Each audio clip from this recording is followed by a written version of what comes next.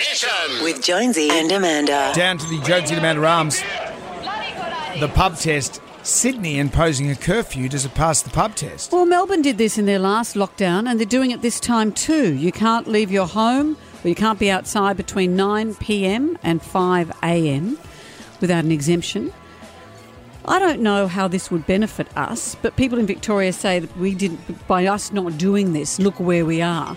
But I think most of our transmission is in households and in workplaces, and I don't see that having a 9 p.m. cut-off would make any difference to that.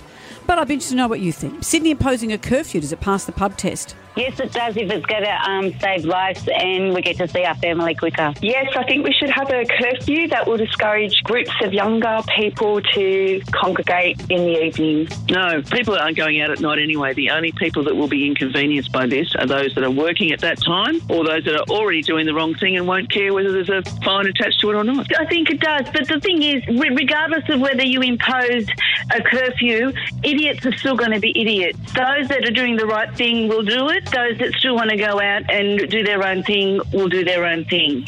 Interesting, though, the fines are so hefty at the moment. I think that is going to change people's behaviour. Surely would. $5,000. Jonesy and Amanda's Damnation.